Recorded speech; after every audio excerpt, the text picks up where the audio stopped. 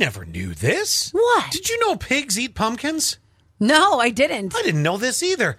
But the reason I mentioned this is, well, in about a week about a week from now. Yeah, because we'll be right after Halloween.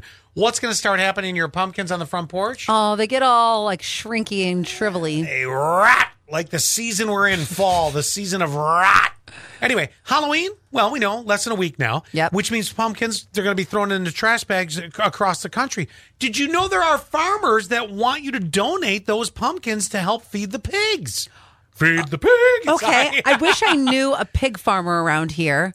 So that way we could get real specific on it. And do I just like throw it in your... I don't Throw it at the pigs? Well, no, I mean, do I just put it like by the side of your farm and you are going to gather it later? Here's what I know.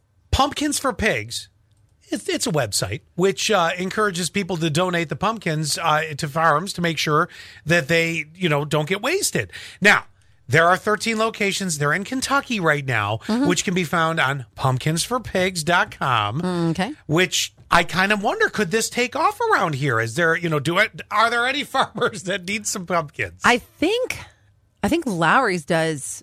I think they do pigs. I think maybe. Oh, apparently you can search by state. Yeah. All you need to do is Google pig farms. Oh, there you go. I did. I'm looking at pig farms. I put pig farms near Elmira, and yes, there is a bunch of them. But I'm afraid to mention their names in case they don't want the pumpkins. Well, that's true too. You know what? You can Google and you can find out, would you like the pumpkin? Look, like there's one in Mansfield. I'm just using that as an example. There's one in Mansfield, Dundee, Nichols, Granville Summit. Yeah, you can call them and say, would you like my pumpkin? why not? I never knew. Or I think most of these places probably have social. Because if you ever left a pumpkin out all dang winter and then you go to scoop it in spring when it comes up and it's like slimy. Yeah, it's gross. And there's a huge pig farm over by WGI Racetrack.